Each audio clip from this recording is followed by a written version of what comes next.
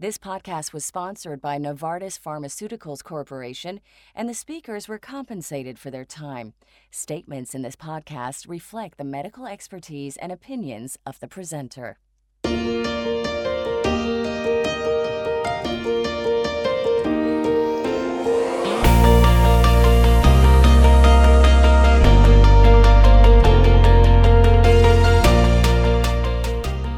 Welcome to this podcast where we will be learning about atherosclerotic cardiovascular disease, or ASCVD, identifying high-risk patients, including those with diabetes, and how we can reduce the burden of elevated LDL cholesterol. Today, I'm joined in the studio by Thomas Smith, who spoke with Dr. Norman Lepore about this topic. Dr. Lepore is a preventative cardiologist, clinical professor of medicine at UCLA, an attending cardiologist at the Cedars-Sinai Schmidt Heart Institute, as well as a director of clinical discovery at Westside Medical Associates of Los Angeles. Hello, everyone. It's a pleasure to be here to discuss this important topic of ASCVD in patients with diabetes. As I'm sure you're aware, patients with diabetes experience higher risk of cardiovascular events earlier in life than patients who do not have diabetes. In this first segment, Dr. Lepore explains the concept of cardiometabolic risk, which ties together the common risk factors underlying both diabetes and cardiovascular disease. Could you please explain the term cardiometabolic risk and elaborate on how we can use the assessment of a patient's cardiometabolic risk to guide therapy? So cardiometabolic risk is a term that's more commonly used to identify those risk factors for development of cardiometabolic diseases. And of course, the most common diseases that we're concerned about would be the development of diabetes, the development of coronary vascular disease, as well as complications such as stroke, acute coronary syndrome, peripheral vascular disease, as well as cardiovascular-related mortality. So the cardiovascular risk really identifies those factors which we know can create a continuum of risk in patients to put them at risk for not only developing diabetes, but coronary vascular disease. And the main components of this cardiometabolic risk would be, for instance, dyslipidemia.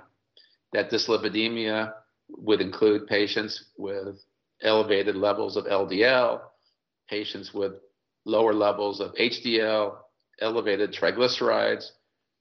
What we're learning more is in terms of newer risk factors such as lipoprotein A may play a significant role in atherogenesis.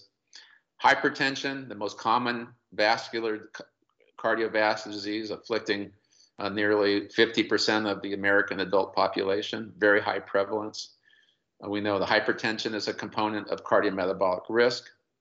Obesity, another very important component of cardiovascular risk by virtue of its association with the insulin resistance syndrome, as well as a variety of pro-inflammatory effects related to the adipocyte, the fat cell in the obese population. We know that these risk factors really serve as the core. These are the risk factors that we know for many years and have really been guided to aggressively treat in order to mitigate cardiovascular risk.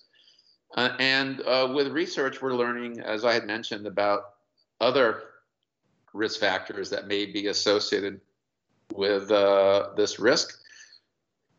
Factors that may be associated with this risk. Some of the things that we're learning is that very low LDL levels really do seem to provide incremental benefit to our patients. So I think that, the risk factors that I mentioned, focusing on dyslipidemia, hypertension, obesity, insulin resistance, hyperglycemia, these represent, I think, the greatest attributable risk to developing cardiovascular disease and diabetes, and risk factors that we all have to work on to mitigate cardiovascular risk in the diabetic population. And as I showed from the STENO2 trial, being able to aggressively treat in a holistic fashion, not just lipids, not just hypertension, not just smoking cessation, but really taking an aggressive, holistic approach to risk factor modification really makes a big difference in terms of longevity, in terms of preventing life-threatening cardiovascular events, which can lead to disability. So I think it's incumbent upon all of us to really take the time in our busy environment to look at the patient one-on-one, because not every patient has an equal effect from a particular risk factor. Just like going out in the sun, not everybody has the same likelihood of developing a skin cancer from sun exposure. Well, not everyone has the ability, or not ability, but not everyone has the predisposition, the same predisposition to develop coronary vascular disease from a particular risk factor, which is, for me, part of cardiometabolic risk assessment, is also to look a little deeper and to be able to personalize that risk assessment by doing cardiovascular imaging, such as carotid duplex scanning, coronary calcium scanning, and in certain cases, coronary CT angiography, to identify these patients which would be felt to be at even higher risk by virtue of this knowledge, and therefore application of greater and more intense risk factor reducing treatments. That's fantastic. As Dr. Lepore has emphasized here, dyslipidemia and elevated LDL cholesterol in particular are major causative risk factors underlying cardiovascular disease, and the risk is amplified in patients with a combination of other comorbidities. That's right. And as Dr. Lepore touched on in the first segment, reducing LDL cholesterol is a central part of ASCVD risk reduction programs in diabetic and non-diabetic patients. In our next segment, Dr. Lepore discussed the evidence that supports use of LDL-lowering therapy. So what are the most important points to note regarding the use of lipid-lowering therapy in adults with type 2 diabetes mellitus? First, let me say it's overwhelming. Despite what many patients see in the lay press.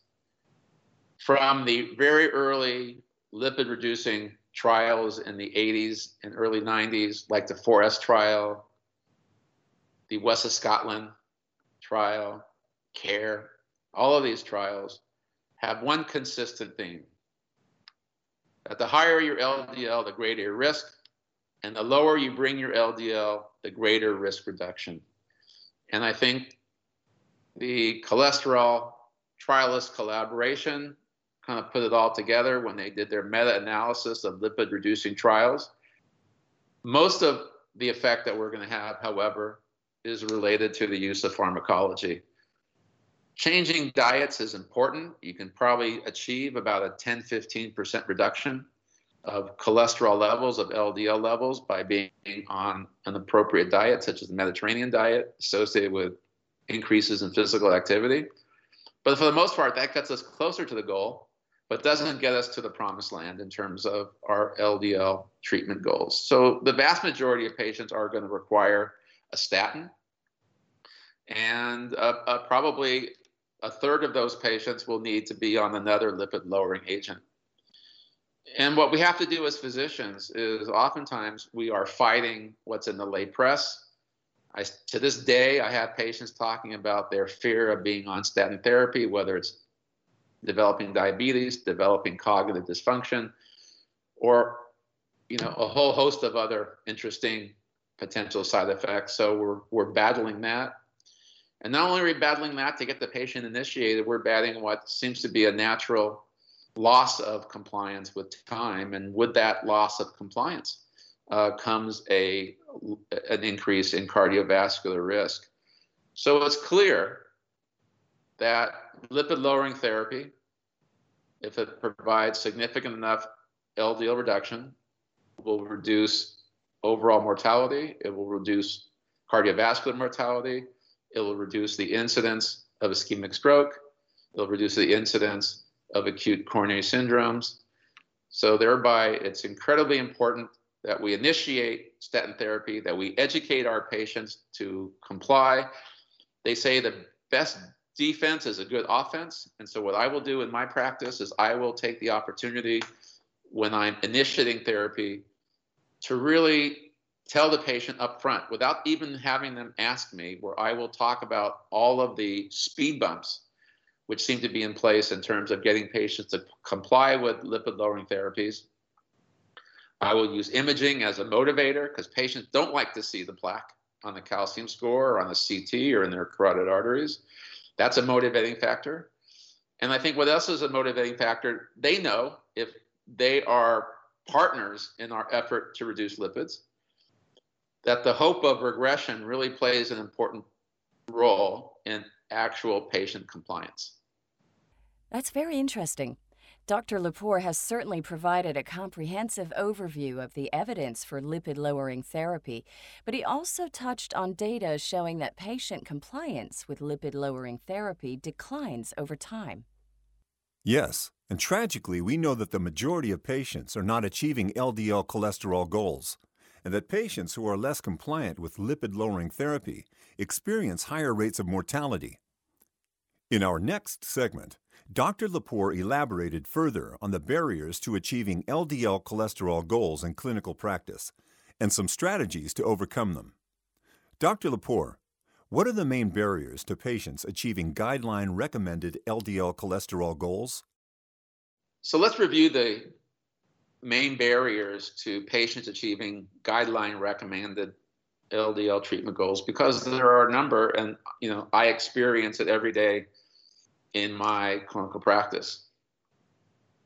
I'll have patients who will be referred to me by a primary care physician or an endocrinologist or another medical subspecialist. Actually, even sometimes gynecologists, because they're becoming a little bit more in tune. They often are the primary care providers in patients, and their mammograms readings will now include evidence of any calcified arteries. So all of a sudden they are becoming a little bit more concerned about atherosclerosis in the patients that they are the primary care providers.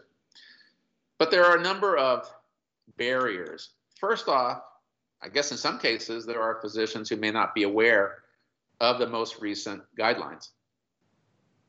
Number two, I think in this very hurried day and age where we're under a lot of economic pressure to see a lot of patients because reimbursement rates are low and we're just rushed. Sometimes the physician may not make the time investment necessary to go over with the patient why they need to be on the treatment, why the treatment goals, and therefore that leads to physician non-compliance with the treatment goals. And then, as I mentioned earlier, there are the patient fears in terms of developing diabetes, developing cognitive dysfunction, and a variety of other effects, which is some fear which is inspired in the lay literature, to this day. And in addition, non-compliance with the guidelines, there are patients actually who are statin intolerant.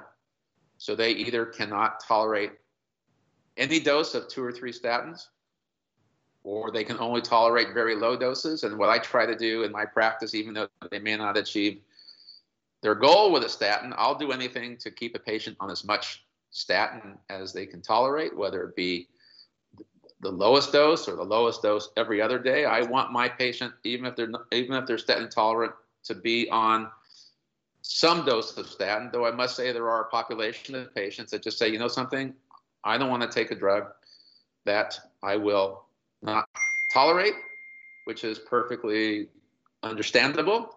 And in those patients, we have to really turn the gears and make sure we don't leave them naked in terms of risk reduction, and look at using drugs such as PCSK9 inhibitors and ezetimibe, or what we call non-statin lipid-lowering therapies, in order to achieve our guideline-based LDL treatment goals. And I think that oftentimes the ball is dropped there. Why? Well, until recently, the insurance companies were no friend of ours in terms of getting patients access to these drugs. They were outright denials, or if they were approved, there would be very high copays. So I think it's important for us to advocate for patients. If they can tolerate their statins and get to goal, great. If they tolerate statins and they don't quite get to goal, that we don't stop there. And if they don't tolerate the statins, that we are don't drop the ball and get them on other non-statin lipid-lowering therapies and achieve goal. Fantastic. In addition to the practical discussion of patient adherence, it's interesting that Dr. Lepore highlighted the necessity of physician adherence to guidelines as such an important factor in patients achieving LDL cholesterol goals. Yes, and it's been reported that less than half of patients are being managed according to AHA-ACC cholesterol guidelines. So, for our last segment, I asked Dr. Lepore to discuss the current guidelines for management of LDL cholesterol and how he uses them in clinical practice. So what I'm going to do here is outline the current guidelines for the management of LDL cholesterol in patients with diabetes. First, let me say that the things that we talk about are guidelines. They aren't laws, they aren't biblical.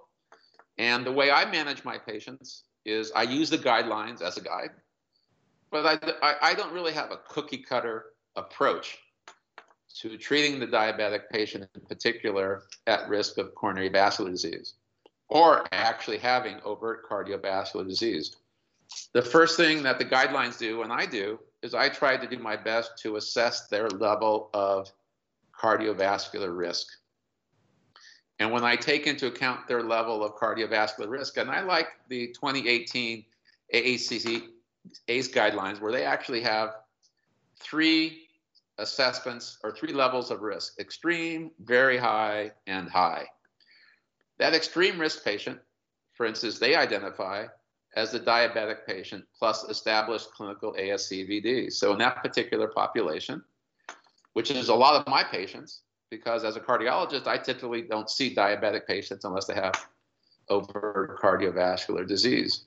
So in that patient population, they're actually recommending LDL desirable levels of less than 55 milligrams per deciliter, or they're recommending non-HDL goals of less than 80 milligrams per deciliter. That's something in my clinical practice I tend to be following. So that's in the extreme level. At the very high risk level, which they define as diabetes plus major ASCVD risk factors, such as the presence of hypertension, tobacco use, low HDL, CKD stage 3, 4, et cetera. They're recommending LDL treatment goals less than 70 milligrams per deciliter. Remember that the non-HDL is an important part of the assessment of lipids in the diabetic because they tend to have higher levels of triglyceride and triglyceride-rich lipoproteins such as VLDL. So the recommendation would be an LDL less than 70 or an non-HDL cholesterol less than 100 in the very high risk case. And their high level is basically being diabetic, which the desirable level would be less than 100 milligrams per deciliter LDL and less than 130 milligram per deciliter for non-HDL cholesterol. So, I tend to be very aggressive, and I sort of pick and choose what I like from the different guidelines. The ADA guidelines that were put out in 2019, I think, represented a very important advancement. And basically what they say, and most of my patients are 40 years of age or over, if you're considered high risk, which most of my diabetic patients are, the recommendation is if the LDL is 70 milligrams per deciliter or higher, despite maximally tolerated statins, that we consider adding additional non-statin therapy to these patients. I think one of the important things to do with these patients who are considered high risk is to start them right away on their high intensity statin, rather than going through a period of titration where, let's say, you start them on 10 milligrams and 20 and then 40 and then 80. Oftentimes these patients are lost to follow-up, and therefore they stop their statin or they're taking the dose that you would not necessarily have stopped at titration. So one of the things that I do in my high-risk patient cohort and my very high-risk and my extreme-risk patients, I put them on their high-intensity statin right off the bat. And the AHA-ACC 2018 guidelines are very consistent with that, basically saying for secondary prevention in diabetics, you really want to achieve, if the patient still has an LDL of 70 or higher or non-HDL cholesterol of 100 or higher on maximally tolerated statins, to consider adding, or you should add, not consider, but you should add either a PCSK9 inhibitor or ezetimibe, and work towards still achieving your LDL treatment goals. And I think that the one caveat I'd like to add, and this is from the European guidelines, and I think that this is a risk category we don't really talk about much, but what they're saying is the following, and this is where they actually have an LDL treatment goal of less than 40 milligrams per deciliter, or for those patients with ASCVD who actually experience a second vascular event within 2 years, not necessarily the same type, so it could be an acute coronary syndrome first and then an ischemic stroke. While on maximally tolerated statin therapy, they're pushing for even more aggressive LDL reduction of less than 40 milligrams per deciliter. So over time, the guidelines have, I think, one thing in common is they become much more aggressive with LDL reducing strategies. I think that the European guidelines have taken into account the use of eicosapentaenoic acid for patients who also have associated hypertriglyceridemia. But I think the important point I'm making is I actually look at atherosclerosis as a malignancy, as a malignant type of disease. And we have certain malignancies which aren't particularly life-threatening, like a basal cell cancer, and then we have horrible ones like pancreatic cancer and melanoma. And so what I try to do is I try to risk assess my patients in terms of what I think is the relative malignancy of their atherosclerosis and the kinds of factors that I like to look at to determine how malignant their atherosclerosis is, number one. The earlier age of onset, the more malignant, the more atherosclerosis I find in different territories, coronary territory, carotid territory, peripheral vasculature, and this could be by imaging, the more malignant the disease process. Add comorbidities like diabetes, elevated triglycerides, elevated lipoprotein A, adds to the malignant predisposition, and the fact that patients actually break through guideline-based therapy makes to me that disease that much more malignant. And the more malignant the disease is, the lower my LDL treatment goals will be. And you will find in my particular practice, if you were to look at the charts of my patients who are considered very high or extreme risk, it will not be unusual at all that you will see LDLs in the 15, 20, 25, 30 range.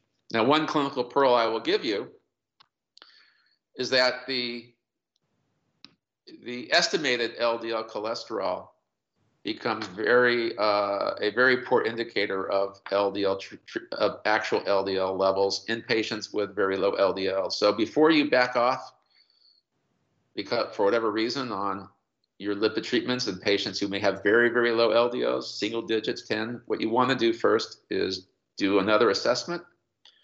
It could be looking at ApoB, or it could be looking at LDL particle number, because what you'll find in those patients with very, very low estimated or calculated LDL levels, that oftentimes their real LDL, by virtue of these other parameters, will not be as low as you think. So I hope I answered some of these questions in a helpful fashion, and that they may have some impact in terms of how you approach your patient who has diabetes and a dyslipidemia. That was excellent. We're really grateful to Dr. Lepore for providing us with some key points to consider when we are managing our patients with ASCVD and diabetes, and how we can reduce the burden of elevated LDL cholesterol. It's essential that we all work together to ensure we improve both prevention and treatment across the CVD continuum, particularly among high-risk patients, including those with diabetes. Thank you for listening to this podcast. I'm Christina Jones. And I'm Thomas Smith. And we hope you'll join us again next time.